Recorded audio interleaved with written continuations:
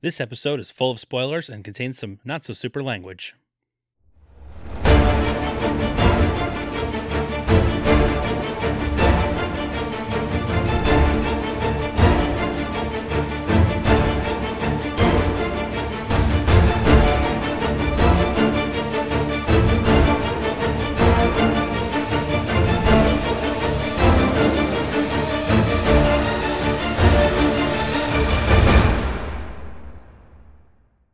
Puddin', welcome to the Forks of Potitude. I'm Dave Michaels. And I'm Brian Betts. And we're the K-Podcasters. It's a comic book movie show. And this is the show that also wants to do some reckless shit to get a breakup from Mr. J. Mr. J? How you there, Puddin'? Is this a Long Island accent or a Valley Girl type accent? I would say Long Island. Yes, I understand. Margot Robbie, she's from neither. She's from as far away from both as you can get. Like if you took the average, that doesn't make sense at all. That's not how geography works. If you took the average of Long Island and California, that's like Australia, right? Well, the opposite of what that average would be Australia. Right, it's like Iceland, but the South Iceland. South Iceland. Australia. Good day. Good day, Puddin'. Let me throw another stingray bob in the old chest area. I just see it as like Margot Robbie's just doing her best Fran Drescher. She wishes. First of all. We're going to need a little more Jewish nanny, Margot. Thank you. Do you want to know what's a little disturbing about Fran Drescher? I would love to know. It's how similar she sounds to Steve Urkel sometimes. Wow. I never really thought about it until this moment, but yes. So there you go. Good luck sleeping tonight, everybody. We should say that this week we are talking about Birds of Prey and the Fantabulous Emancipation of one Harley Quinn from 2020, directed by Kathy fucking Yan. Absolutely. Famous director Kathy fucking Yan. I gave her the fucking because I watched this movie. And oh boy, is my butt sore because my ass has been kicked. Everybody's has. I gave her the famous director because, who? Yeah, that's also very, very fair. And you saw this thing in theaters, right? I sure did. Hit me with your thoughts, bud. Oh man, this movie's too much fun? I didn't know there was such a thing, and then I finished this and I went, what just happened, and can I do it again? I felt like Donkey at the end of the song in Shrek. I was like, let's do that again. That's exactly where my head went. It didn't. That's so specific. This whole time I was watching the movie, I was like, welcome to Duloc, such a perfect town. No? We may have talked about Shrek one day. But Birds of Prey, man, DC, do this more. Yes, more of this. And I think they will, and we'll get there. You want to get into this thing? Let's get into it. They say if you want to tell a story right, you gotta start at the beginning. It's a good place to start. Not doing the voice. You should now do the voice the whole way through. You've committed. Harley freaking Quinn, played by Margot fucking Robbie. Yeah, I said Margot. And you said frickin'. What is happening right now? Harley freaking Quinn, played by Margot fucking Robbie. Yeah, that's pretty fair, actually, then. I hope she gets emancipated in a fantabulous way. In a fantabulous way. In this film. She tells us all about her origin story in a fantastic animated intro. Probably because Jared Leto was busy. Good. Which is what you want to hear when you're shooting. That's exactly it. It's like, oh, okay. Can we get his schedule before we decide when we're going to shoot? So, Jared, you're available the week of the 7th, but you're not available the week of the 14th. But then again, you're available. Wow, damn it. We're doing the 14th. Sorry, man. Damn we it. tried. We tried to make it work. Damn it. God damn it. We can't get Jared to do the role. Oh, damn it. What a shame. I guess we're just going to have to animate you. That's fine with me. Turns out her dad tried to get rid of her, tried to trade her for a 6-pack of beer, but she made it back home, so we dumped her off at a Catholic girls' school. She became a criminal psychologist, fell for the Joker, turned to a life of crime, etc., etc. It all culminates in her and Mr. J breaking up. Boom. There you go. Scene is set. She does not take it well, despite saying that he did not take it well. She rents a crummy apartment, starts doing roller derby to distract herself, and adopts a hyena that she names Bruce after that hunky Mr. Wayne guy. I love that hyena, and I love the name that she gave it. I love that they didn't have enough budget to CGI 2, so they just did 1. That's good enough, though. Yeah. Also, if you do 2, you give them the traditional Abbott and Costello names, and they were named by the Joker, and that's no fun. You have to explain all that. You do, and this just worked out too perfectly. Harley goes to Roman Sionis' club. Roman Sionis, of course, played by Ewan fucking McGregor. Hello there. He's having Pedro Pascal levels of fun before Pedro Pascal was in the next movie. He really is. This is a treat to see. And I texted you right when I was watching. I said, is that Ewan fucking McGregor? You better believe it.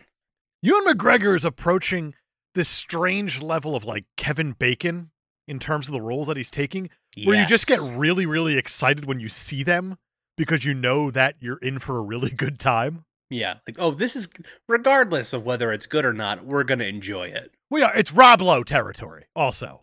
Yes. That absolutely. same level of actor and celebrity where you're just like, this is perfect. Oh, fantastic. We're in for a ride. Fantabulous. Fantabulous is what I said. Harley goes to Roman's club, where she drunkenly breaks his driver's legs, but he doesn't do anything about it, because Harley hasn't told anybody that she and Joker are broken up, since her relationship basically grants her immunity from the wrath of Gotham's thugs. And she doesn't just break this man's legs. She jumps off the stage onto the man's legs he's like propping up. He's just relaxing there. He's enjoying the ottoman. And then we get introduced to the tone of this film, which is a little bit ultra-violence. A little bit? Also, what are we, like 3-4 minutes into the movie? I think they've already said fuck like 6-7 times. Yeah, and they're not even doing it like it's too much.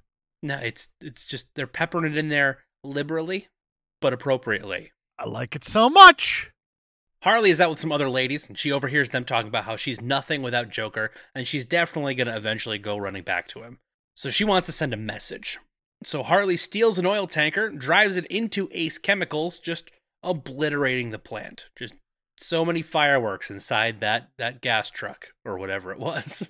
I love this so much, because it's a special place to her. She wants to really send a message to Joker and the world, but also to herself. She wants to destroy the foundation of what made her her. Yeah, she wants a fantabulous emancipation. And she's going to get it in the best way possible. Moments before all of this, Detective Renee Montoya, played by Rosie fucking Perez, is investigating what appears to be a mob hit at a restaurant.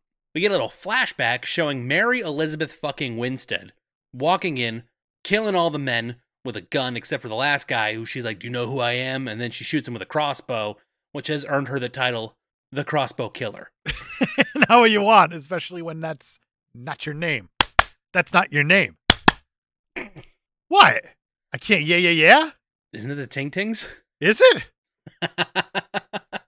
One day, people are going to realize that I have no clue what I'm talking about most of the time. And if you yell it into a microphone, people just may believe you. It's worth a shot. I can hear the Ting Tings right now. Like, that's not our name. That's not our name. Wait a minute. Did he say yes? They wish. Oh, got them Ting Tings. Nailed it. I could on blast, apparently. Could also be wrong. I have no idea. Oh, I can't wait for our new show to come out where we only talk about music that we're not all that familiar with ever. You ever hear that one song? You know, the one with the lyrics? With ZZ Bottom. Fantastic. Fantabulous. Get it together. My bad. You're embarrassing us. I'll get there. Montoya suspects that this crossbow killer is a hired assassin from Roman Sionis. And I have my first actual IMDb trivia fact. Oh, goody. And I have a good feeling there were a bunch for this movie. There were quite a few. Most recent movies have a lot because they're just very accessible now, especially anything in Marvel and DC. Oh, yeah. I picked this one out because there's a little bit of a twist ending if you forget about certain things in life. Okay. This is the second collaboration between Ewan McGregor and Mary Elizabeth Winstead after working together on season 3 of Fargo in 2014. In 2021, it was announced that McGregor and Winstead had welcomed a baby boy, their first child together. Now, Mary Elizabeth Winstead plays Huntress in this film, but she also Yes. played Homewrecker in real life. Was that it? Was that her superhero name in IRL? I don't recall because it slipped my mind that those two were an item, were a thing. Are they still That itemed together? Yeah. Because Ewan was married with kids and everything, like a life, and then Mary Elizabeth Winstead went, "What's up?" And he's like, "That's it. That's all I needed." I like some of that. Hello there. Yeah, apparently they're married now, and they have a child. And All right. and imagine my shock reading the second half of that IMDb trivia fact, knowing none of that. Yeah, that's fair. That's definitely going to like, surprise you. Oh yeah, they were in season 3 of Fargo. Wait, what? They have a baby? Well, I mean, Fargo, it's pretty much just an aphrodisiac of television, right? It's the accent. It's always the accents. If I ever met a girl from Minnesota, like when I was single, and she said, "Oh yeah, you betcha," I can like feel my penis crawling up into me Oh yeah. to the Oh, point that it would yeah. like start tickling like my small intestine in there. Like that's how deep inside it would go. It'd be a full blown fucking innie. Oh yeah, you betcha. So gross. I'm so sorry if you're from Minnesota, but I don't know, do better. do better. Just make your mouth make different sounds and not the ones that you're currently making. That was almost mean. We always destroy the South. So That's it's true. about You know time we what? go to the Great White North. They're due They are due. for crying in the mud. Don't Bobby's World again. We've talked about Have this. to. Maybe we have bashed them. I don't remember. I feel like it's either the South or Minnesota. That's all we bash. It's the Midwest. You're next. You and your Oh, boy. personality. See, that's the thing about the Midwest. Forgettable. It really is. And don't get me started on every state that starts with a vowel. No, don't get Brian started. I've heard this rant before. We don't have enough time. So yeah, Montoya, she's doing this investigation. And then the chemical plant explodes, because time all fucky in this movie. Yeah, we will get there. And they're like, we gotta go investigate that giant explosion that's happening, right outside. And a cop finds Harley's J necklace. And they say that Batman is the greatest detective, but Montoya is like, boom, Harley and Joker broke up. I can tell because there's a necklace with the letter J on it on the ground. It's all she needed. Clear sign that she and the Joker are Dunsky, and Harley Quinn has declared open season on herself. It's not great. Now what you want if you were Harley Quinn. Drunkenly saying, hey everybody, come get me. We've all been there. Once or twice. Among the criminals that want Harley dead are Roman and his right-hand man Victor Zaz, played by Chris fucking Messina. Give it to him. You earned it in this thing. They're busy torturing a family of a businessman who denied a deal with Sionis by cutting their faces off. As you do. Yeah, and they're about to let the daughter go, but then she's like crying and she has a big snot bubble, and Roman changes his mind. He's like, that's gross. I Cut her love face that off. so much. That should give you the idea of the kind of Ewan McGregor we're dealing with here. The best type. The best kind. The kind that'll cut your face off for a booger bubble. That's right. Meanwhile, Harley is busy trying to cure her hangover by getting, quote, the perfect egg sandwich.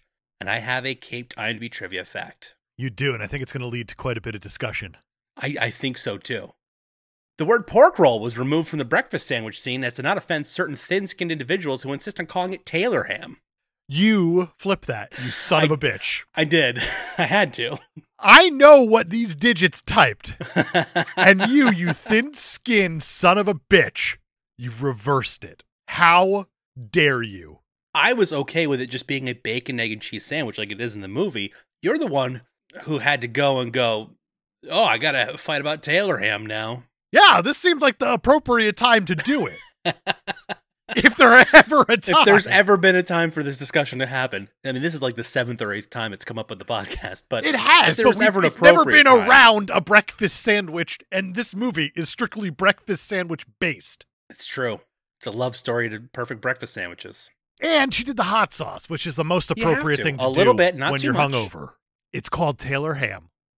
Cut That the is a- shit, That is a brand Brian. of pork roll. You are correct. It is a brand It of is pork roll, one but it's brand. the appropriate way to do it. It's a Taylor ham, egg, and cheese, salt, pepper, ketchup with a little bit of hot sauce on a round roll. Yes. All right. We made fun of the Midwest. We made fun of the vowel states. We made fun of the Great White North. Don't make me go in on Jersey right now, because your Jersey's showing all over the place. It's supposed to. I bring it with me everywhere I go. Put your Jersey away and let's continue. You're getting it all over the podcast. That explains like the smog coming out of everybody's speakers right now. Dave gets too worked up.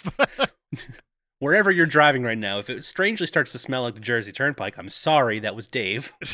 Right. We want to keep it kind of Garden State Parkway based, where you get a little bit of ocean mixed with a little bit of just like a hint of shit.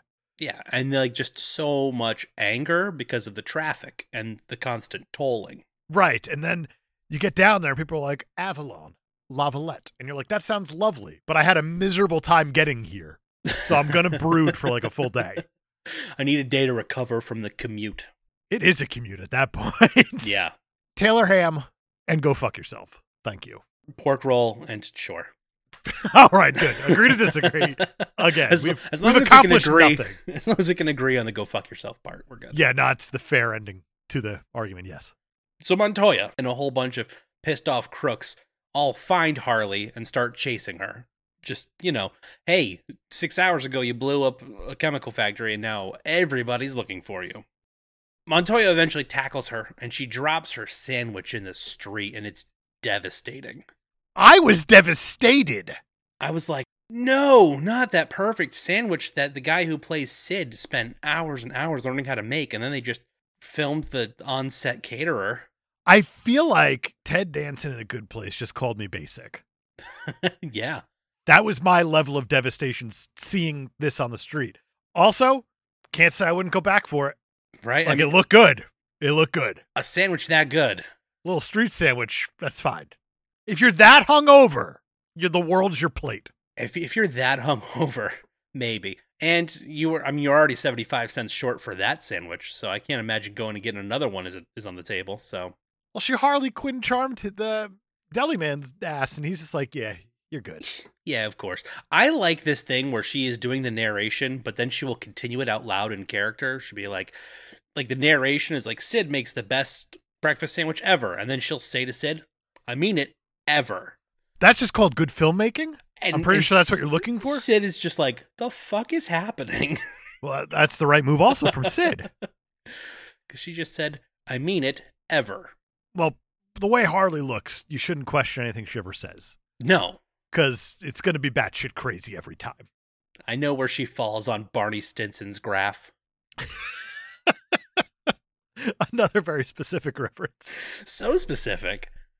When it seems like Harley's been cornered, she throws a bag of garbage at Montoya, which blindsides Sionis' former driver who was behind her in a wheelchair getting ready to shoot Harley, and he accidentally shoots an oncoming truck, and that truck crashes, and the guy driving that truck was also trying to kill Harley, so they all there's all this mayhem of these thugs, and she gets away.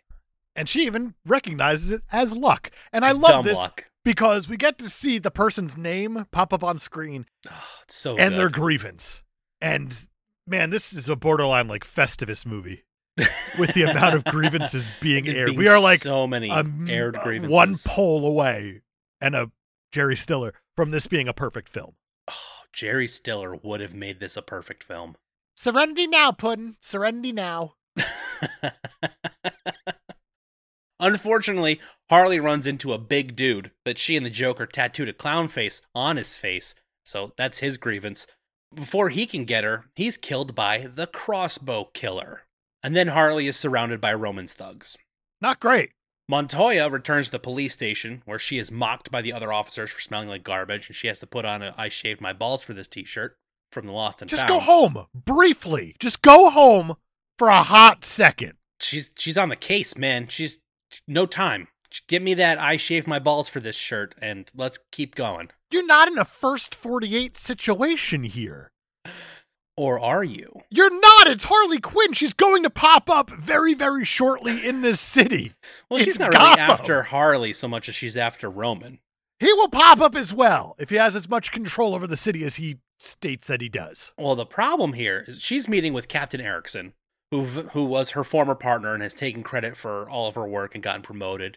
And the district attorney Ellen Yee, who's played by Ali fucking Wong. I love Ali Wong. And she's also Montoya's ex. So this little powwow of people who have fucked over Montoya, and she's wearing I shaved my balls for this shirt. I just I have to keep bringing it up. Fair. It's like a ringer tee too, which is fantastic. It's so good. It's almost like a vote for Pedro, but with a way better slogan on it. And a Rosie Perez. She's building a case against Roman, but she doesn't have any support from either of these two. But she's heard rumblings from her informant, which was Sionis' former driver, that he is going after the Bertinelli diamond. And that's why she needs to get shit done now, because if he gets that money, it's over. She'll never be able to lock him up. That's why she's in such a hurry. Boom. Exposition dump there. That's why she can't go home and change her shirt. What's the Bertinelli diamond, you ask? Well, let's have a flashback. 15 years ago, the Bertinelli family was gunned down by a bunch of thugs looking for access to their offshore bank accounts worth billions.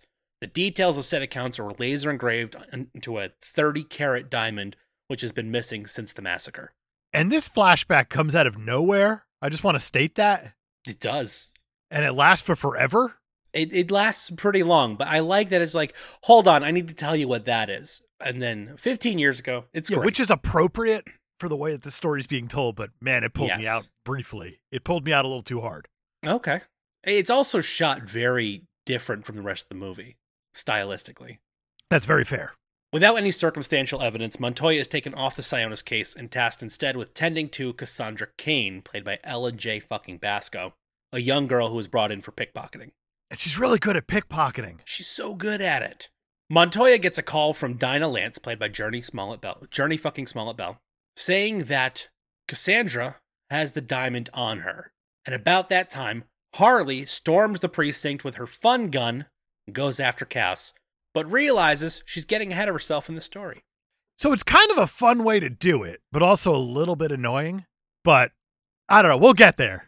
I'll say this. The more times I've watched it, the more I've enjoyed it. Okay. Maybe my second viewing, I'll be like, yeah, all right, this is fine. I think it's hard to follow on your phone. We'll get there. We'll get there. But I do have an actual IMDb trivia fact. Hit me. Harley Quinn is one of the most famous, unreliable narrators in the DC universe across all platforms. As such, there is a popular fan theory that the beanbags Harley uses in the police station sequence are actually bullets, and the confetti is blood. Unable to deal with the guilt of the massacre, Harley sees herself merely harming the officers rather than killing them. I love that theory, because the fun gun does have just a lot of beanbags of different colors and confetti blasting everywhere. Yeah, and visually, cans. It's awesome. And the action choreography here is awesome. Incredible. It's so well done. And it goes on for like 20 minutes. It's insane. And you get your proprietary DC slow-mo moments. They're necessary. And it's so good when you have just giant explosions of glitter in slow motion. It's fantastic. It's fantabulous. It is. This was a great choice. Absolutely love it. But like I said, Harley realizes she's getting ahead of herself. And we're going to rewind to earlier that week. Dinah Lance, a.k.a. the Black Canary, is performing at Roman Sionis' club. Roman is telling Mr. Keogh, who we've already seen once in this movie, sans face, about the Bertinelli diamond, which he's found. And Keogh refuses to work with Roman, which is what later leads to the demise of him and his family. And his face. Dinah talks with a drunken Harley, because this is the night of her drunken shenanigans at said bar. And she confesses that she and Joker are broken up. Then Harley starts drinking with this guy who tries to abduct her. Dinah sees this, beats up all the guys. This guy who's trying to take her and his buddies. It's gals looking out for gals. And she's, Dinah kicks some serious ass. Yeah, she does. And she doesn't even use her power, which I love. Just straight up knocking fools out with her hands and feet. Black Canary is a great character in the comics. And it got me really excited saying, we're going to get an arrow? No? That'd be pretty cool if we got an arrow. It would be pretty neat if we eventually got an arrow. Even though I don't know where he would fit, because, I mean, at this point, you have to go, like, full-blown Green Arrow Robin Hood style. But you got Huntress. You got sort of close to that's true. A weapon, I guess. Roman sees Dinah kicking ass from his little window up at the top of his club, and he has Zaz bring Dinah up so he can make her his new driver. It's a choice, I guess. She sings real good, therefore she must drive great. Hey, I know she can sing and punch people in the face, so let's make her drive. Well, that's why Dale Earnhardt became a driver. He was the songbird of a generation. And then they're like, everybody knows it. You hop in the number 3 car. He would get up on stage and people would just be so intimidated. That's right. Very specific jokes this week. I know. This is very, pointed. It's like, there's one person who's loving all of this, and then everybody else is like, what the fuck are they talking about? That's the people who say that every week, though. What the fuck are they talking about? At some point over the next week, Montoya finds out that Dinah is Roman's new driver and tries to get the same deal going with her as she had with the previous driver, but she's like, no, I'm not helping you. Why should I? She's right. It's a good enough reason for me. Dinah knows Cass because they live in the same building. And Dinah has a soft spot for her because she knows that she lives with abusive foster parents, so they have this little rapport already established. And I have an actual IMDb trivia fact. Another. Jeez, all right. When Black Canary, I just like the way this one's worded. Fair, all right. When Black Canary goes into the building where she lives, a sign with the logo Janus for the Janus Corporation is on the left side of the entryway, with the first letter J is crossed out, leaving the rest of the word open.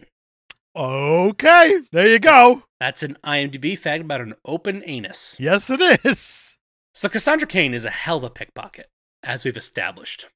I love the way that they do the pickpocket stuff, too, because pickpocketing is a tough thing to show on screen because you got to kind of edit around it a little bit. Yeah. And they don't. They just show her being smooth and doing it right out in the open, just going for it. So good. If you're paying attention the littlest bit, you will see it happen. It's so well done, but the people who she's pickpocketing have no clue. That's the way to do it. Yes, 100%. Especially because they do the fun stuff later with the pickpocket jokes and stuff. It's so good setup to get to the gags. One day she's on the street and she's caught trying to pickpocket Dinah, who tells her to be careful because eventually she'll pick the wrong pocket. So Cass proceeds to immediately pick the wrong pocket. It is immediate, isn't it? It is 20 seconds later, if that. She turns around and, you see Zaz and Dinah are there picking up the Bertinelli diamond. Right. So Cass takes the diamond from Zaz and then is immediately arrested for some other stuff she stole somewhere else. Right. It's pretty much the instant fuck around find out. Yeah, it is. It is a whole lot of fucking around and then finding out.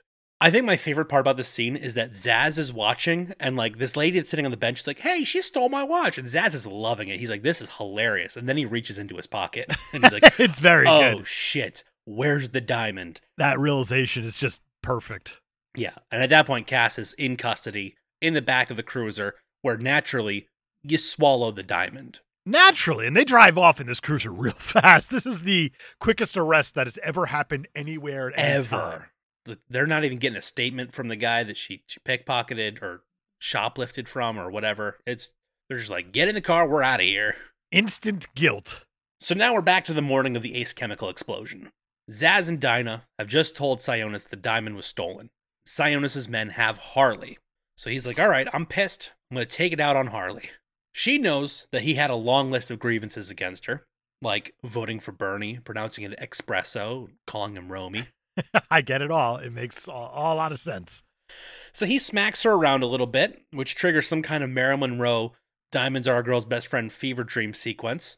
How great was that? It's so good, and it comes out of absolutely nowhere.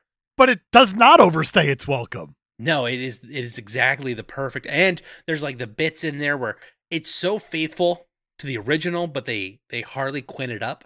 They do. There's a lot of fun musical cues within it and sound effects and stuff. But I love it because at first you're like, what the fuck is happening? And then by the time you're like, oh, that's fun. I'm having fun. They get back to the movie again. You're like, yes, that is how you do it. That is really well done. Ewan McGregor just slapped her across the face and now he's dancing with her and now he's back to being the bad guy again. I love it. Before Roman can have Harley killed, she offers to recover the diamond and Roman's like, fine, go try to get the diamond. If you fail, I kill you anyway. If you succeed, I get the diamond. Win-win, I guess. But after she leaves, he also orders a $500,000 bounty on Cass. Yeah, that kind of throws a wrench into the system, doesn't it? Yeah, trying to make things interesting here. Which I appreciate, but you just got the right person on the job. And now you're about to just make it a lot of fun for us to watch, but you're really Right. probably not going to get your diamond anytime soon. It feels like you're really complicating the matter. Yes. But speaking of people putting up a lot of money to get kids where they want them, I have another actual IMDb trivia fact. Kevin Spacey was originally cast in whatever role in this movie. No. Journey Smollett, who played Black Canary in this movie, is the second actress from the sitcom Full House to play the character. The first was Lori Loughlin, who played Carolyn Lance / Black Canary in the short-lived television series Birds of Prey. My God, that is wild. Isn't that absolutely insane? And for those of you who don't know, Lori Loughlin, she had some dumb kids who she had to go to extreme measures to get them more education. Yeah, sometimes you got to pay a lot of money to get your kid where you want them. And sometimes you get caught, have to go to jail for a little bit and complain about how hard it is. Oh, jail's hard. I should have never bribed schools. Is her kid still in school? I have Because this was like no the whole idea. Stanford like rowing team or whatever. And her kid's like, I don't even know what water is because I'm an idiot. Rowing? That's not what I meant when I was talking about my crew. Her crew is probably just like a page of OnlyFans who are just like, show me pictures of your mom's feet or something wild like that. Yeah, I'm in that crew. What? I don't know. I gotta imagine there's like a mom's foot thing. People are like, oh yeah, it's a MILF, but just her feet. Mom's foot at onlyfans.com. $1 billion. Here you go, I guess. Sure. For some reason, all I'm thinking of now is Danny DeVito's troll foot posts. The man doesn't know he could be making money off of these. He has no clue. He does it for free. He's a good man. He's got great mom feet. Ew. Just so many levels of ew. Oh, it is so many levels. So we're all caught up. Cut to Harley attacking the police station with colorful smoke and confetti bombs and whatnot. She breaks Cass out, but also lets out a whole bunch of other crooks who want to kill her. Yeah, not great. Harley goes, beats them all up on her own. Also, should mention, for some reason, the sprinklers are going off. There's, water. Well, there's like the most convenient malfunctions of the things that she needs. Well, she didn't know how to open the door, so she just smashed the computer for a while until it opened the door, which is definitely how those work, always. But now it's also everything else is messing up. That's true, but they also did establish dumb luck. That's true. If anything, she has like those domino powers.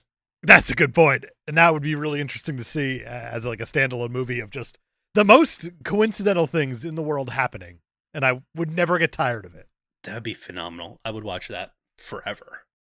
More goons who want Cass and the diamond show up at the precinct and just start going toward Harley and Cass. Harley finds a baseball bat in evidence storage and hides behind a pallet of cocaine. As you do.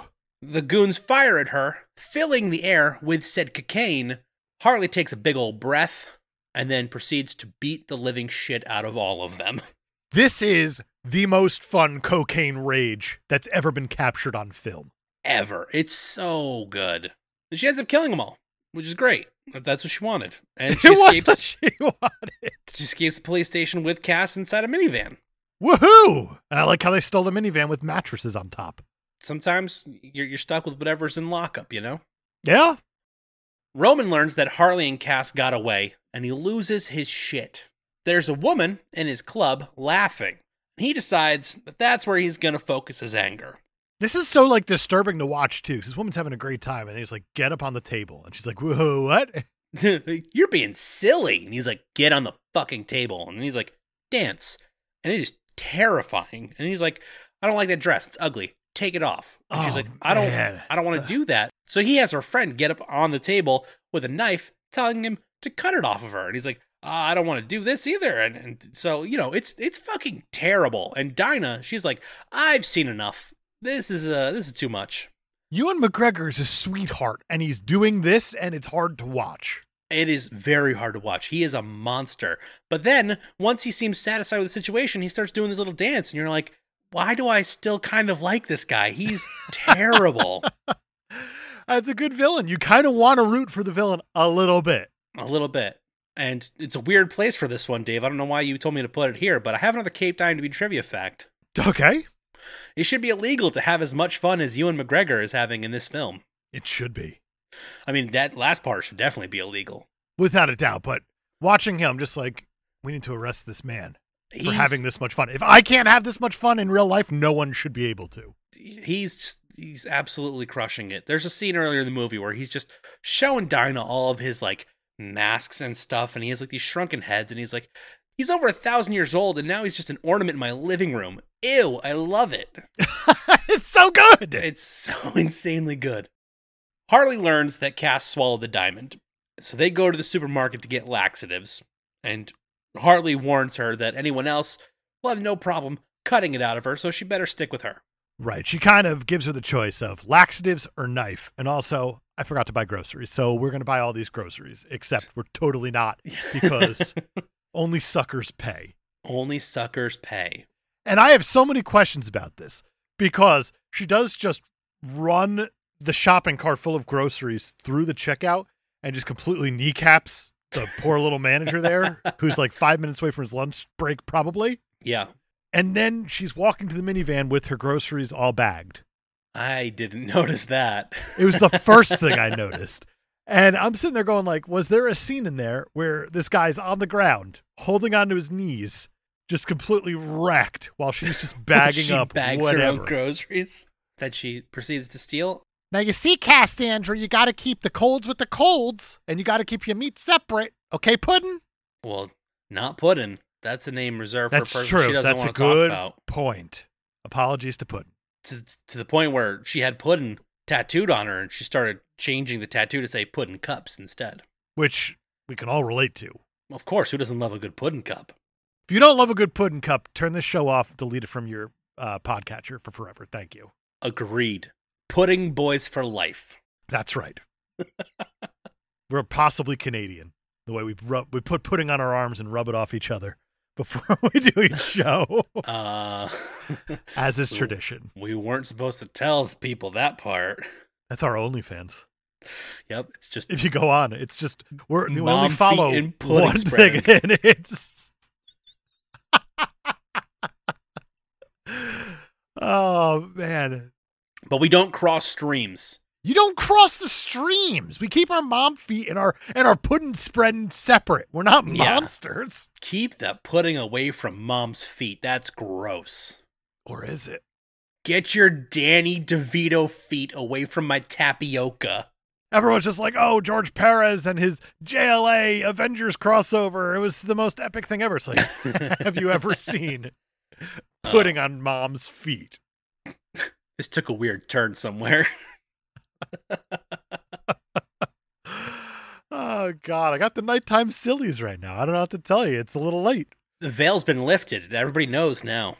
Got the Buffalo Trace in my veins and the nighttime sillies. Harley and Cass go back to Harley's apartment above a Taiwanese restaurant run by Doc, who keeps Harley safe. Doc, of course, played by Dana fucking Lee. He's there. He calls her White Lotus. He loves her. He loves her. He takes care of her. After Harley and Cass go upstairs, the crossbow killer approaches Doc. Cut to crossbow killer's backstory. She is, in fact, Helena Bertinelli.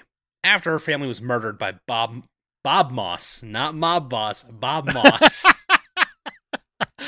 That'd be like the perfect cover. It's like, is he a mob boss? No. His name's Bob Moss. Bob Moss. He paints, but he mostly uses moss. Right, he reaches his hand into his pond and just slaps it on the canvas. He's kind of like an idiot Jackson Pollock. But he's definitely not a mob boss. That's right. After her family was murdered by mob boss Stefano Galante, one of his goons saw that Helena had survived, so he took her away to Sicily, where she was trained to become an assassin, naturally. As you do, yes. She came back, killed Galante, and the mob guys from earlier that were the firing squad that killed her family, including Clown Face Man, and Victor Zsasz is the last name on her list. Also, she calls herself the Huntress. But I like how she's not even confident in that name. Like, that's what she wants to be called. But she has to, like, practice, like, and they call me, and they call me. Like, trying to get the line reading right in her own head. Do you know who I am? I love those types of things of like the becoming a hero, the naming yourself type thing. And it's like, that is so much fun to see. Yeah. She calls herself Huntress. Fucking fabulous, if you ask me. Fantabulous, yes. Well, I'm just quoting the movie. Yes, you are. And I'm quoting the bit. Back at the police station, Montoya finds out that Ellen Yee, the assistant DA, her ex, went behind her back, told the captain, Erickson, that she stole evidence from a crime scene. And Erickson's like, gotta suspend you, Montoya. You can't be going around doing that. And he's right. But also, Harley's right, because anybody who's ever seen any kind of movie with cops knows that the real shit doesn't start until the cop gets suspended. It's true. Hitting all the tropes. Harley's apartment gets blown up by one of Roman's goons, and Bruce goes missing. Our darling hyena, you chased the little flame ball and it blew up. That's not good. He's trying to play catch with a big old bomb. That's not what you want. Harley learns that Doc sold her out to Roman's goons for a big payday. He's going to open up a nicer restaurant. It's just business. That kind of hurt to see. The little bit that we knew about Doc, you're like, wow, Harley has someone. And then Doc just turns out to be like everyone else. Just like everyone else. And Harley is hurt, and she's worried that she now has nowhere to hide from the many, many people that want her dead. So Harley contacts Roman and offers to trade Cass for immunity. Roman agrees, and he has Dinah drive Zaz to meet them. On the way there, Zaz spots a text exchange between Dinah and Montoya, because Dinah has been telling Montoya all the stuff going down ever since Roman pulled his little stunt with what's-her-name on the table. Right. And Dinah was letting Montoya know where they were headed. And Zaz sees this, so he calls up Roman and tells Roman that Dinah is a snitch, a rat. And Roman's very upset, and he puts on his black mask to come take care of it himself. I like how we finally have real stakes in this film, where most of it's just been like various versions of one-on-one grievances. I understand she's taking out like a small army of people in this, but they were like no name whatever. Right. And we're finally about to get to that climax. Everything is starting to come together just in time for the great crescendo. And I love the meeting spot that she picks because it's an amusement park. It sure is. It's the booby trap at Amusement Mile, the amusement park hideout that she used to share with the Joker. This seems like a good enough time. I have another actual IMDb trivia fact. How many more do you have? I'm getting exhausted. I think this is the last one. That's good. I'm like about to fall asleep. Again, the nighttime sillies, man. You got to feed them. This is a short one, though. Short trivia fact. Like Suicide Squad, this film is canonical. Oh, goody. I'm so glad that you slammed the brakes on just to point that out. Someone took the time to submit to IMDb that this movie, canon. Actual IMDb trivia fact, title Birds of Prey has vowels in it. Birds of Prey, also a type of bird. That's right. I love how we're this deep into this movie. We haven't even talked about anything to do with Birds of Prey. Oh, they're coming. They are, but like the movie's almost over. We're almost done. It's an origin story. I get that, but even in like a Superman origin story or Batman, even Batman Begins, he became a bat halfway through. Like, this movie is the longest origin ever. I mean, the last 4 words of Iron Man are I am Iron Man. I get that, but he was Iron Man before that even. We got to see him in the suit kicking ass, but well before. That's true. Well, I mean, we've seen these people kicking ass. They but just not haven't come together in their unit. And put a name to it yet. Fair enough. It's like the last line of the movie. When we get there, it's crazy. It's absolutely insane. Cass finds out about the betrayal as Harley straps her to a toilet so she can poop out the diamond. And man, that's gotta be a task and a half. 30-carat diamond, sharp edges, not gonna be super fun times. But your butthole heals quickly, right? Tell that to my butthole. What? What? You get a little too much Taco Bell in those boys. You'll see what happens to buttholes. Becomes an open anus. It only heals if you stop eating the Taco Bell, and well, I'm not willing to try long enough. Nope, no thank you. That'd be like the most embarrassing way to go is like you get toxic shock syndrome in your butthole because you won't stop eating Taco Bell. Long enough for it to heal? Right? Well, you stop eating Taco Bell. Will you fuck off? Dr. Oz, probably? I don't know. You were almost healed. You only need to go one more day. Yeah, but I need a crunch wrap. Like, real bad. I don't need tacos on Taco Tuesday, then what the fuck am I even doing alive? Right? I might as well die if I have to go a week without Taco Bell, Doc. What a stupid thing. And now they brought back the Fiesta potatoes. Oh, did they really? That's good for your butthole because they're not sharp or anything like that, but they're very cheesy. But now they're not sharp. It's true. Up the container size. Now it's like a full meal almost. Like really? You better want starch because you're getting it. Might have to go get some Fiesta potatoes. Oh, they're delicious. Don't get me wrong. Safe for your butthole, too. Butthole approved. Butthole approved from Taco Bell. Cheesy Fiesta potatoes. You got your normal crunchy hard shell taco, and it's like not great for your butthole. Okay, this is the CEO of Taco Bell. What would happen if we wrapped that in a soft shell and have a cheese gordita crunch? I mean, it's not great for the butthole. It's definitely better for the butthole, though. All right. Hear me out. A chalupa, we put shards of glass in it. Oh, so Doritos Locos Taco. Okay. Good. Because that's just what I want, is Cooler Ranch is not a butthole lubricant. I shouldn't have to say that out loud. I can't even feel the cooling sensation they talk about. Oh, man. It's not even like an Altoid situation for your butthole. Like you're just imagining because of the marketing. Do you remember those "This is what 5 gum feels like" ads? Right. It was like a guy laying like on a giant speaker. It's like, I've seen Private Parts with Howard Stern. It's like, I know how that ends. What dumb ads. It's like it's chewing gum. It's not a fucking rock show. This Jesus is what Christ. chewing 5 gum feels like. Just shoving a frozen gordita directly up your ass. What? Nobody asked for this. And that one other woman pops out the orbit. Fantabulous. For dry, red eyes. That's a No, different commercial. Different commercial, even though that's a missed opportunity, I feel like. Those two definitely should have collabed. They should have. They should have dated and married and had weird pitch kids. The pitch children, I like it. It's win Little Stein's gum fortune. It's not nearly as good or something. Speaking of super team-ups, let's get back to this movie. Yeah, that's fine. Told you, nighttime sillies. Montoya shows up because she got the location from Dinah, and she's going to immediately just start fighting Harley. She's like, "You son of a bitch." And they're fighting each other, and she cuffs Harley, but Harley learned the trick with the handcuffs earlier from Cass, so she uncuffs herself and kicks Montoya out of a window. As you do, yes. And Montoya dies. That's it. She's not in the movie anymore. No, she's fine. Yeah, totally fine. Everyone that you would imagine is fine is fine.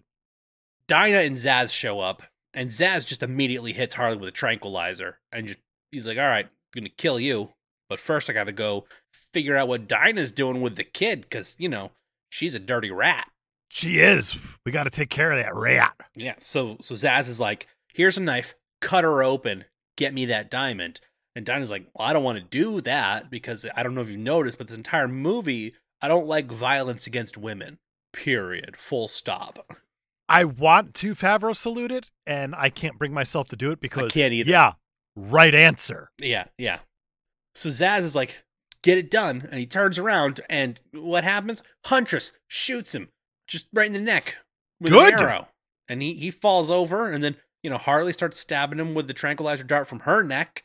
As she's like coming to a little bit. It's so good. And everybody's just, struggling. And Montoya shows back up in the window, and Cass runs out, and she has the gun, and she's yelling at everybody. Huntress is like, "I just came here to kill him. Can I go?" And they're like, "No, you can't go." They're all confronting each other. And outside, Roman has arrived with just an entire army of thugs. There are so many. Because you see Roman's Rolls Royce pull up, you're like, okay, fine, the baddie's here. And then so many other cars pull up, you're like, this is about to get interesting. Just a lot of people wearing masks. I like the way they did this because they had to put enough people outside. Yeah. So that all the ladies recognize that they have to team up. Right. It's not that they want to. They absolutely have to. Yeah. Roman has a bone to pick with each and every one of them. So Harley's like, "Let's team up." They reluctantly agree, arm themselves, and head off to fight. And they battle wave after wave of these goons, just all over the place. Harley changes shoes into roller skates at one point, and I love that Dinah's like, "When did she have time for a shoe change?" It's great. Huntress takes out a guy on the slide. It's a goof 'em up slide too. It's like a spiral slide type thing, and she just comes great. out stabbing the guy. And then you have that like light tunnel that they fight in and stuff. Yeah. It's like the amount of set pieces is ridiculous. And the whole time, everybody's like trying to keep Cass safe, especially Huntress. She's like, hey, you shouldn't see any of this. You get out of here. It's great. It's wholesome. And also, they're killing a bunch of people. They are. It is super violent. Super violent. As they're fighting these goons, Roman manages to kidnap Cass. Somehow. I do have a piece of Cape IMDb trivia here, actually. Okay. Butts around the globe filed a class action lawsuit against the makers of this film due to how many were kicked. There are so many kicked. So many butts. They're all going to get like 7 cents because they all deserve it. We're going to settle, but there were so many butts that you're not going to see a lot of money. Right. We partnered with Taco Bell, and we're just going to send out a coupon for 1 free taco. Yeah. Oh, hope your butt's feeling better. Here's the aforementioned frozen chalupa from the 5 Gum commercial. Maybe get the cheesy Fiesta potatoes if your butt still hurts from the movie. They're delicious and nutritious. Not nutrition, but delicious. Do you know what'd be a good idea? Let's just have a cup of potatoes and put some sour cream and cheese on it. Yeah. That sounds horrible. We'll call it Fiesta. It's fine. If people don't like it, we'll take it off the menu. We won't even hear about it ever again. Right. We're going to McRib that bitch. Make people forget that that's a garbage sandwich. Oh, it's so bad, but they keep tricking me into trying it again. I think once every other year I try it when it comes back. I'm like, this is such shit. It's like, oh, wait, I can't remember. Are McRibs bad? I'll try one again to see. No, the line is out on the road for this thing. Everyone must want the McRib. It must be delicious again. Did they make it better this year? I guess I'll try one. No, they still put 4 onions too many on it. 4 is putting it lightly. It's just 4 all onions. Whole onions on the sandwich. Giant onions. They don't even cut them up. Oh, God. Just 4 full-ass Vidalias on top of a tiny piece of fake ribs. If you like the McRib, we're not here to yuck anybody's yum. But just know you're being judged. Just know. By your breath from across the room.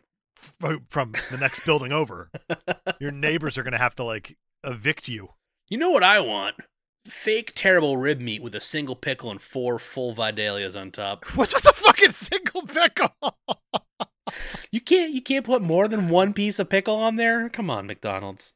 We can't. Ronald had demanded 1 single pickle in his master recipe. I feel like the reason it's a seasonal sandwich or a limited time sandwich is because they have to make those stupid special bun for it, the weird shaped one. That's pretty fair. They need to have all their child labor, put all the individual sesame seeds or whatever it is on them. And also whatever mold it is for that rib patty. Oh, God. Probably takes a while to manufacture. It's not good. It is not good. It is not good. Butthole friendly though. Is it? I mean, more so probably than not like Taco Bell. I feel like Taco Bell, we've determined it's not butthole friendly. Right. But I feel like the McRib is the rest of your GI system is just fucked. Yeah. Yeah. That's the Taco Bell slides through at a nice clip. Right. But I feel like the McRib is gonna have some detours in there. Hold everything. It's gonna get held up every now and then from the onion. Just grasping it. Have you been pooping too much from Taco Bell? Come on down to McDonald's, get a McRib. It'll stop you real quick. It'll back you up, but then you're gonna shit out like 9 Keurigs when you're all done. Trying to heal from your butthole hurting? Have a couple McRibs. You won't poop for 3 weeks. Just enough time to heal. Does it take a full 3 weeks to heal? I don't know. This is what chewing 5 gum feels like. Do you think anyone's ever put 5 gum in their butthole? Trying to get that minty freshness. 100% somebody has. I don't even think it's up for debate. And that's the person with 3 people on TikTok following him. And he's trying to do the 5 gum challenge. And they're like, this isn't a thing. Stop it. Look, I don't know how you found my TikTok, but... I knew I recognized that butthole with the Wawa tattoo next to it. There's a reason. There's a reason I can guarantee someone's tried it. Dry brown eye. McRib has an ingredient to back it up. Now, what I'm going to need you to do is you got to keep your brown eye open while we drop the McRib sauce directly on it in order to lube it up again. McRibs? Is that barbecue sauce? You wish. Doctor, I don't know how to tell you this. I can't keep my brown eye open whenever I get drops in it. Whenever I get a McRib close to it, it starts crying. From the onions. From the onions. Buttholes can smell. Well, otherwise you wouldn't be able to taste the 5 gum. This is the strangest bit we've ever done, I think. This really is. It's what, like, that's the difference between it tasting minty or tasting rectangle. That is the flavor of a McRib, isn't it? Barbecue adjacent rectangle. Oh, that's so gross when you break it down that way. So Roman kidnaps Cass. Oh, yeah, that's right. This movie's happening. Well, his thugs get her, bring her outside. Now he's got her. And it's like, uh-oh, now what do we do? And for some reason, Montoya knows about Dinah's powers. Nobody else does. But she's like, hey, you know what you have to do. And she's like, yeah, you're right. I don't want to for whatever reason, but I'll do it. And she, lets out a supersonic scream, and it sends everybody flying up in the air. I love this because Harley in VO says, I told you she had a killer voice. she God damn it. It's so good. Oh, it's beautiful. So good. Harley takes this opportunity to go roller skating after Roman with 1 bullet in a gun. So, she's going to have to make it count. But then we get a chase scene with a car and a Harley Quinn on roller skates. And she keeps getting knocked over by his goons. So Huntress shows up on her motorcycle and she's like, hey, I'll pull ya. That's teamwork. That's fucking teamwork. What's your favorite dish? It's not a McRib. Good. Good. I won't order that from Zanzibar. So Huntress and Harley, they're working in tandem. She's riding the back of the bike, and then she gets slingshotted onto the car, and, she kills a bunch of the goons. And then she crashes the car, which is great, because everybody inside was wearing a seatbelt, so nobody died. And that was very lucky that the 2 consequential characters were wearing a seatbelt, presumably. Because after the car crashes, they're just out of the car and walking now away. Yeah, Roman just grabs Cass and he's like, all right, I'm gonna walk down Founders Pier. Or hobble? I don't know. He's pretty fine after the car wreck. Ewan McGregor's acting. He sure is. So he takes Cass down Founders Pier and he taunts Harley while hiding in the fog amongst the statues. And he's like, you need me. And Harley's like, oh, Roman. Oh, Romy, baby. The criminals of Gotham should fear me, not you or the Joker. And then she fires her single bullet, and she hits a statue. I love that so much. And Ewan McGregor's like, that's so embarrassing. It's so good. And I love Harley's look of like, yeah, it kind of is, isn't it? Ah, shit. Okay. So now you have Roman holding Cass hostage, and Harley's just standing there like, well, shit. So she takes a moment to apologize to Cass for trying to sell her to Roman. And Cass confesses that she has something to tell her herself also. Sentences. You just remind me that I don't remember where I heard it. It might have been on the Parks and Recollection podcast, speaking of Rob Lowe, about how Christopher Walken will just eliminate all punctuation from his screenplays that he gets, his scripts that he gets for his characters and whatnot. Okay. So he can kind of come up with the cadence that they speak in, and that's how that you get explains the so walk much. and talk, and I feel like you just did that. I just managed to walk and talk. That's what they call it. Tell that to Kirsten Dunst. We did it. Famously can't walk and talk. Greatest callback of all time. That's the end of the Cape Podcasters. God, that's episode 2? Yeah. Wow. We did it. We've gone full circle. We'll see you never. That's it. We can't top that ever. Cass confesses that she stole something from Harley. Her ring. And then she pulls up her hand. She's got a grenade pin on her finger. Roman panics because, this is a known pickpocket who just unpicked a pocket with a grenade. So he's like, where is it? Harley throws him off the pier and he explodes into a bunch of chunks before he splashes into the water, and it's so awesome. Good. It escalates so quickly, too. So quick. You have like this apology scene happening.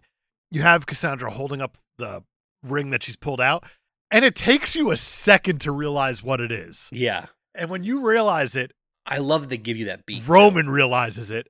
And I love how they do Harley throwing him overboard into the water in like one shot. So he's going down, then he just explodes into pieces. Boom. Oh, it's so good. It's so good.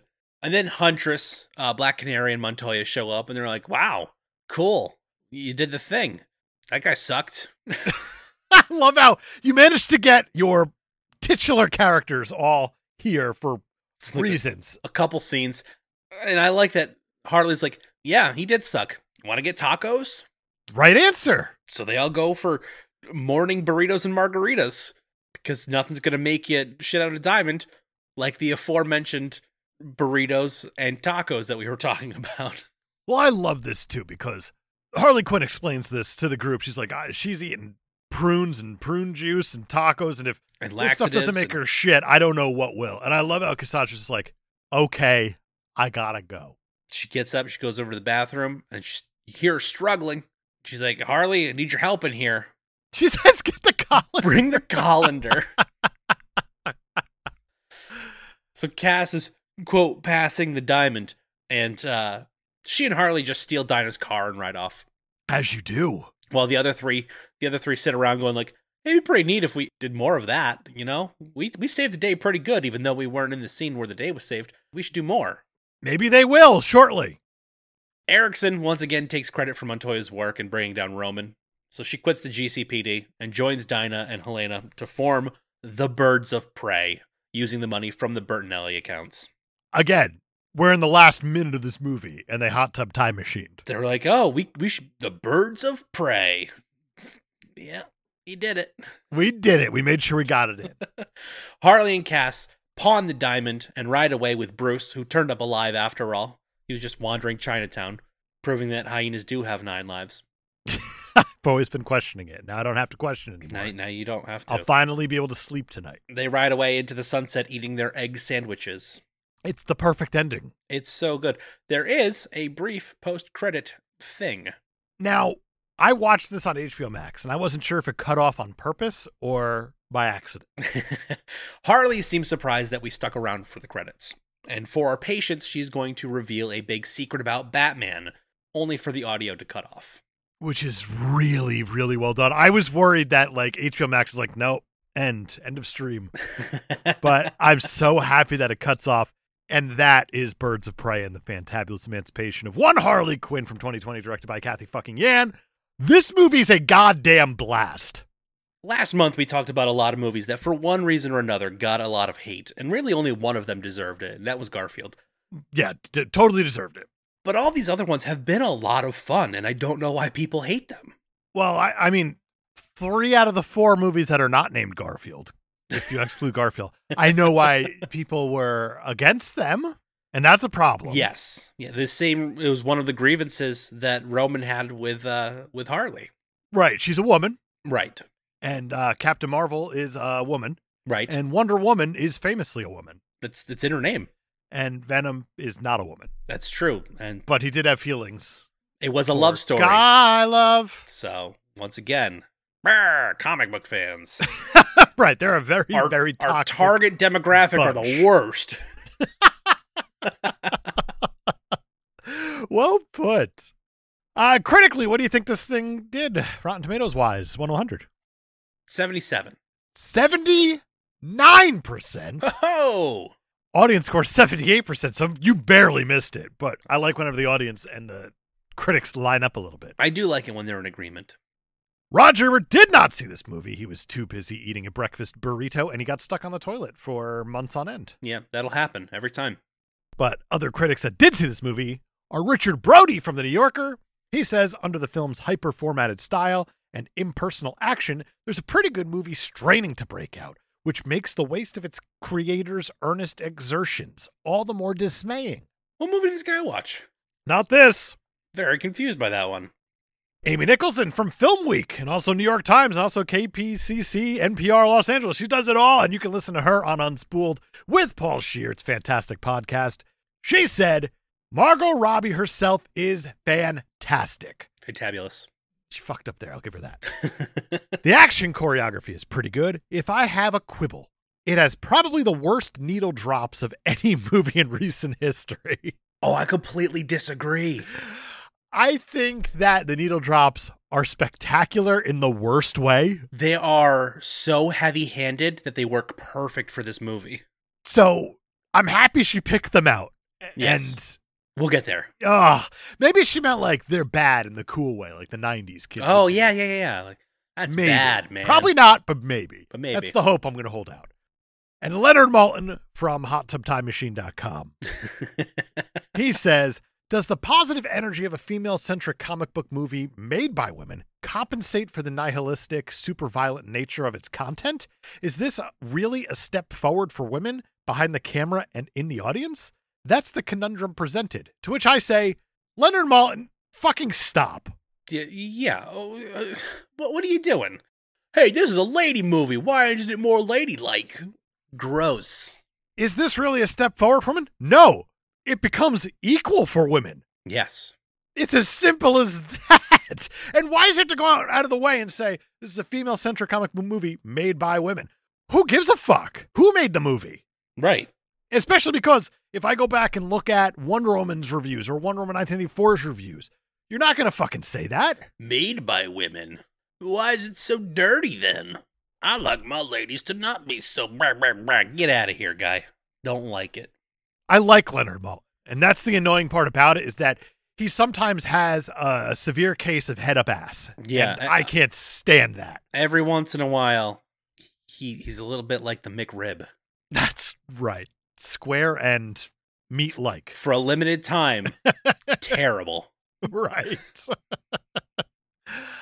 Our good friends on Letterboxd had quite a bit to say about this movie. Oh, I bet they did. From February 6, 2020, oh, to be that bacon, egg, and cheese that Harley loves so dearly. I don't know if I'd rather be looked at by Margot Robbie the way she looked at that egg and cheese sandwich, or if I had an egg and cheese sandwich in my life that I could look at that way. I don't know which one I'd rather have. Why not both? I mean, in an ideal world, I'd in the perfect world, be looked at like an egg sandwich and be able to look at an egg sandwich. What if she looked at you looking at an egg sandwich? I mean, again, ideal. Not going to yuck your yum, not going to ruin your dreams. You do you, boo. One day, I'm going to get that sandwich. And that look. And Margot Robbie's going to see me look at it. Perfect. From February 7th, 2020, I used to think my life was a tragedy, but now I realize it's fantabulous. Wow. That's so well done. That's so good. And it's a quote that we probably shouldn't have forgotten about, but we clearly have. Yeah, for sure. Joker's a forgettable movie. Well, hopefully Joker 2 will fix that. Hopefully it's a musical. My fingers are very much crossed because that's the rumor. They're very much crossed. That would be fantastic. Fantabulous. Fantabulous. It'd be fantabulous. There is a recent rumor that The Marvels might also be a musical. Which, sign me up. Please. Pretty please. All the Flash crossovers, like the musical episode with that one. Yeah. With Darren Criss, when he did it. Oh, yeah. It was so good. They've the worst sort of way. There's something so cringy about it that I love. That's the whole thing is it's the car wreck of TV episodes that are they doing. You're like, yeah, I did love it, didn't I? Son of a bitch. But my musical is still my favorite Scrubs episode. So I already sang part of it. Guy Love, man. It's such a good episode. So good. So, also, it's not like that movie's not already going to get hate anyway. Why not lean in? That's a good point. From February 8th, 2020, Margot Robbie as Harley Quinn is single-handedly the best comic book film casting of all time. It's high praise. It is, and we should talk about it because that might not be wrong. I mean, she's definitely on the Mount Rushmore. She is, and she keeps coming back. And I feel like that puts her in a bit of a Hugh Jackman Wolverine situation because Hugh Jackman is damn near perfect as that character. Okay, yeah. For what's presented at least, but yeah. Margot Robbie just owns this character. She does. And the fact that Harley Quinn has now appeared more times in the DCEU than Joker has is big. It's huge. So, from March 16th, 2021, honestly, it was worth suffering through Suicide Squad to eventually receive this gift as a result. Yes. I like Suicide Squad, but I'm going to wholeheartedly agree. And the last one I have is from February 7th, 2020. Marty would call this cinema. I really like that one. That is perfect. How about we see what this thing does on our super stuff scale scoring, whatever we're calling it this week. I like how you tried to change it up there and then stumbled on it. Episode 180. We might as well try to change something up, right? Episode 180. Let's intro the super stuff in a different way. I like it. Story motivation. Girl eats diamond, we wait for poop. I mean, sure. That's the B story, sort of. Harley Quinn, without Joker. Without Joker. She has emancipated herself fantabulously, and now everybody wants her dead, and she has to find a way to survive. It's okay.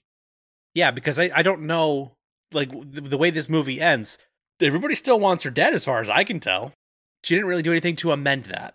I agree, and it's called Birds of Prey, and it's a Harley Quinn story, so it's like, yeah, you kind of shoehorn that Birds of Prey thing in there at the end, and fine, I'll go 0.5. 0.5. I think that's fair. Hero. It should be the titular Birds of Prey, and they do mostly save the day, but one member in particular does all the work. It is the titular Harley Quinn. The parenthetically titular Harley Quinn. Yeah, well, see, that's the weird thing about this movie is that it is parenthetical everywhere except for in the marketing for the movie. Correct. Because this movie did go through a bit of an Edge of Tomorrow moment in the way it was presented. Because Edge of Tomorrow, they started going, it's Edge of Tomorrow, live, die, repeat. Oh, that's bitter. Right. And then eventually this one, they were like, Harley Quinn, Birds of Prey. So it's complicated. It is complicated, but the hero is Harley Quinn. Agreed. And she kicks all the asses. I want to go 0.75 because this movie is a bit of a cop-out in terms of it should be a team film. Yes. Based on title. Based on the title, which I don't think is usually, you're very much judging a book by the cover right now. I am, but I feel like it's important for this one especially. I mean, you're not going to say the Avengers film or whatever, and you're only picking out one character. It's kind of like how when they did Captain America Civil War. Yeah. And everyone's like, this is an Avengers movie. But you have to look at it as a Captain America movie. But this one here is a Birds of Prey film because it's the title of it, but it's also not. So I mean, yes and no. You get individual stories from each of the Birds of Prey that eventually culminates in them becoming a team. 0.5! She's mostly an anti-hero. 0.75 was what you said the first time, so we're going with that. Villains! Roman Sionis is terrific. He's having a ball, and he's terrifying, and it's Ewan fucking McGregor. Exactly. Hello there, One for sure. And I hate that we did these two movies out of order because Wonder Woman 84 with its Pedro Pascal, also phenomenal villain, and these two back to back are so good. And I think Ewan McGregor watching it after Pedro Pascal brings it down a little bit. Like it's not. No, you can't do that. I won't let you do that. No, I'm still agreed that it is a 1. I get that if you put a Pedro Pascal next to anything, it's going to dull it, but I won't allow it for a Ewan McGregor right now. That's the right move. 1 for villains. Parents or teamwork? It has to be teamwork, right? It's got to be teamwork, and they do save the day, and they reluctantly come together. They're all people of very different backgrounds that end up finding common ground, and they all hate Roman Sionis. And he has a bone to pick with each of them individually, which they mostly know, but they also don't care. It's a survival story. I'm going to go 0.75. 0.75. I like it. Female characters. 2. My finger was already on the 2. I love it. Good, because it's the right move. They're all great. Every single one of them has their arc. It's beautiful. I love it. It's really well done. Setting. It's a weird Gotham. This is like the least stylized Gotham I've ever seen. Because it's not. It's not at all. It's just L.A. It is just L.A. It didn't do it for me. I kind of want to go 0. I feel like they could have at least tried. Well, hold on. We do get Amusement Pier and Ace Chemicals. I will go 0.25 for the amusement park because I like that quite a bit. 0.25 is probably all it deserves. Style and tone. I like how we establish the unreliable narrator Yes. because I'm going to get a little bit pretentious here. Yes, let's get pretentious about Birds of Prey. I love it. French New Wave director Jean-Luc Godard. He was on the USS Enterprise. That's right. Live long and do good, as they said in that movie. Patrick and Stewart. Show. He said, every story's got a beginning, middle, and end, but not necessarily in that order. And I think that is important when you have an unreliable narrator who establishes herself as unreliable. Yes. It's a hell of a way to tell a story. I'm going with a 1.5 because the way this looks is so good, too, to go along with the tone that's being set within the script. Yeah. I loved it. I was very worried that you were only going to say 1. So I'm glad you went with Can't the do 1.5 because Can't do it, and weirdly enough, your IMDb trivia fact put me over the edge, too, of the fun gun. the fun gun. And the whole thing is just, it's all so just told in the style and tone of Harley Quinn as much as possible. And I adore it. It's fantabulous. It is absolutely fantabulous. 1.5 for style and tone. Let's talk about music. It's really good. It's like Daniel Pemberton did the score, and the score is phenomenal. The music drops, though.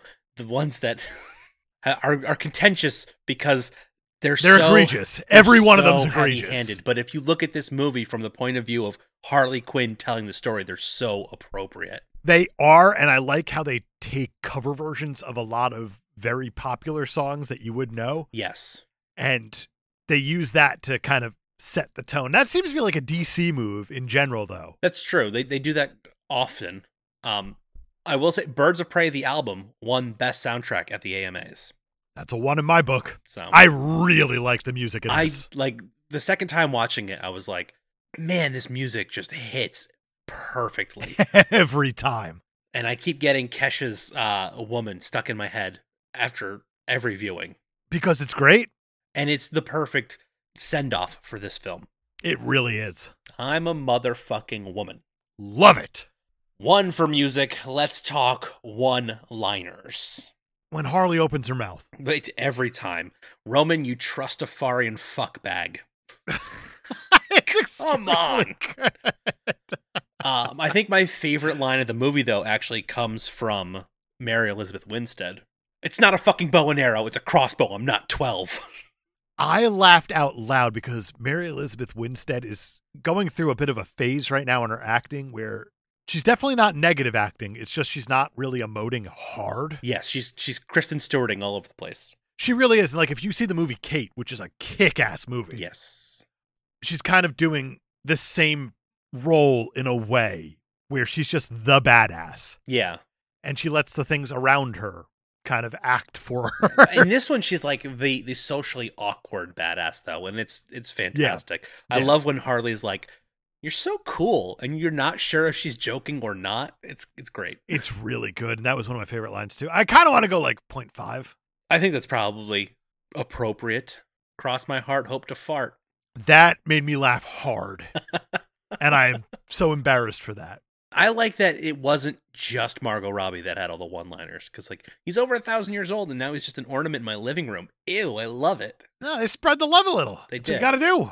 0.5 for the one-liners. And finally, we have impact on the genre.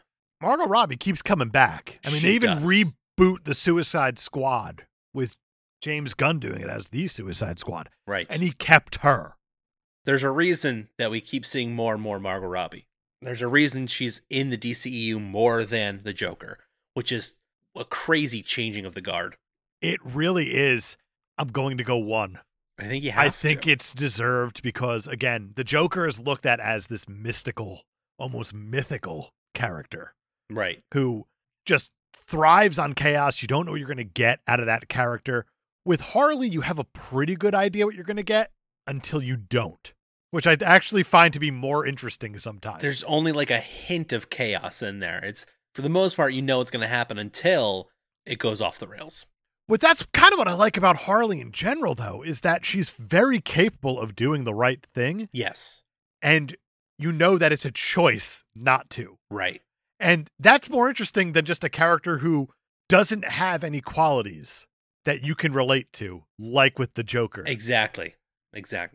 But yet, whenever the Joker's there, it's looked at as this almost pedestal-like character where you have to pay attention because it's a really interesting character who you don't know what he's going to do next. Right. But you also know he's never going to do the right thing. So it's what crazy thing he's going to do next. I think having the character that can do the right thing and also do the crazy thing when you're least expecting it is more interesting. I think there's more depth to Harley Quinn, whereas with the Joker, you're just looking and waiting to see how. It's not so much what's he going to do, but how are they going to outdo what they did the last time? Right. How far are you going to go? Yeah. 1 for impact on the genre. That is going to give Birds of Prey and the Fantabulous Emancipation of one Harley Quinn a total score of 9.25. That's a big score. Big boy score. Wow. And I know a lot of people don't like this movie, and it's arbitrary, so don't take it personally. Right. But you got 2 people here who really dig this movie.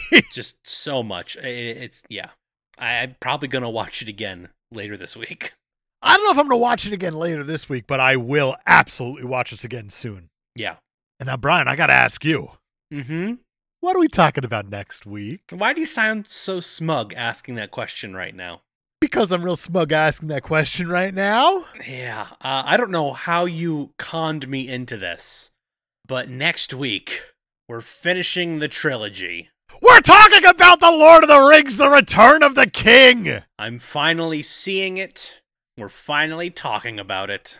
And what's more exciting, if you want another peek behind that veil, me and Brian haven't recorded an episode together in person in a year. At least. And we're doing this one in person. Yep, we're going to be hanging out together in the fortress, talking about the epic conclusion of The Lord of the Rings. I don't remember the last movie that we did together. It's been a long time. It has. It's been quite a while. I can't wait. The chair across from me, it's very much Roger Rabbited up. Like a tune killed my brother sort of way. It's just covered in dust. Can't wait for you to be here in the fortress as we talk about The Lord of the Rings, The Return of the King next week. I am returning as the king. Sure. If that's what gets you through this one, that's fine. I'm going to need every little bit, I think. You've never seen it. That's true. And you got to watch the extended by law. Can't wait to see the Jean-Luc Picard ending of the beginning, middle, and ending. I can't wait either. It's going to be so exciting next week. Can't wait. Until then, thank you for listening. Be sure to rate, review, subscribe on whichever podcast platform you follow us on. It does help us. Join us on Patreon this month for Hot Tub Time Machine, which we mentioned a couple times in this episode. We mentioned pretty much in every episode. Whenever the title gets dropped, that gets dropped. We're finally talking about Hot Tub Time Machine itself. Exciting. Clark Dukin! If you have any questions or comments, you can email them to katepodcasters@gmail.com, and I can forget about them for 3 weeks. It's good. Whenever we have an email address that Brian pitches every week and he just doesn't look at it. It's good. No, it's really good. We got an email from Jeff Miners who asks, Hi, Jeff. Who says, here, I'm just going to read the email. How about that? Hello, fellow capers. Just wanted to give my opinion why it might be problematic to be dreaming about Annette Bening. Oh, yeah. Captain Marvel. That's how long ago this email came in. I think it's because if you're thinking about her, Kevin Spacey isn't too far behind. And God, we talked about him too this episode. That's bad. And less thinking about him, the better. I'm glad we kept all the Spacey in one episode then. That's good. So that is all. Also, don't forget to review The Shadow. Master of Disguise isn't important. Tim Curry is the way better option. Keep up the great work, my lords. Jeff Miners. My lords. Yeah. That just gave me a half chub. Right? That's a power trip mixed with nighttime sillies again.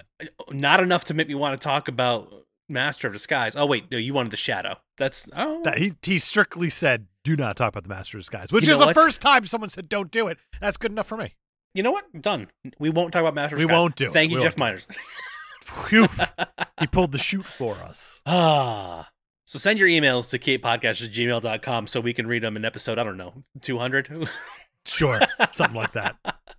Follow us on social media at Cape Podcasters, where we'll actually see them, especially on Facebook, where we always put up a post on our recording day. for your questions. And we got one, and it is Phil Hudson Hawkins. He asks, is this the dumbest, most unnecessary name ever for a comic book movie? I'm going to say no, because there is a 2009 movie directed by Rob Zombie called The Haunted World of El Super Beasto. That's a terrible name. So I will say no, because there's a movie called The Adventures of Shark Boy and Lava Girl in 3D. Both great arguments against this movie having a bad title, but I think this movie's title is actually perfect for its tone. I think it's perfect, if not going way too far. In the going too far, I think it's done what it wanted to do. Phil, thank you. Jeff, thank you. Everyone else, thank you so much for listening. Brian, do you have anything else? Nope, that's it for me. Fantabulous. We're going to see you guys next week for Lord of the Rings, The Return of the King. Same pod time. Same pod, McRib.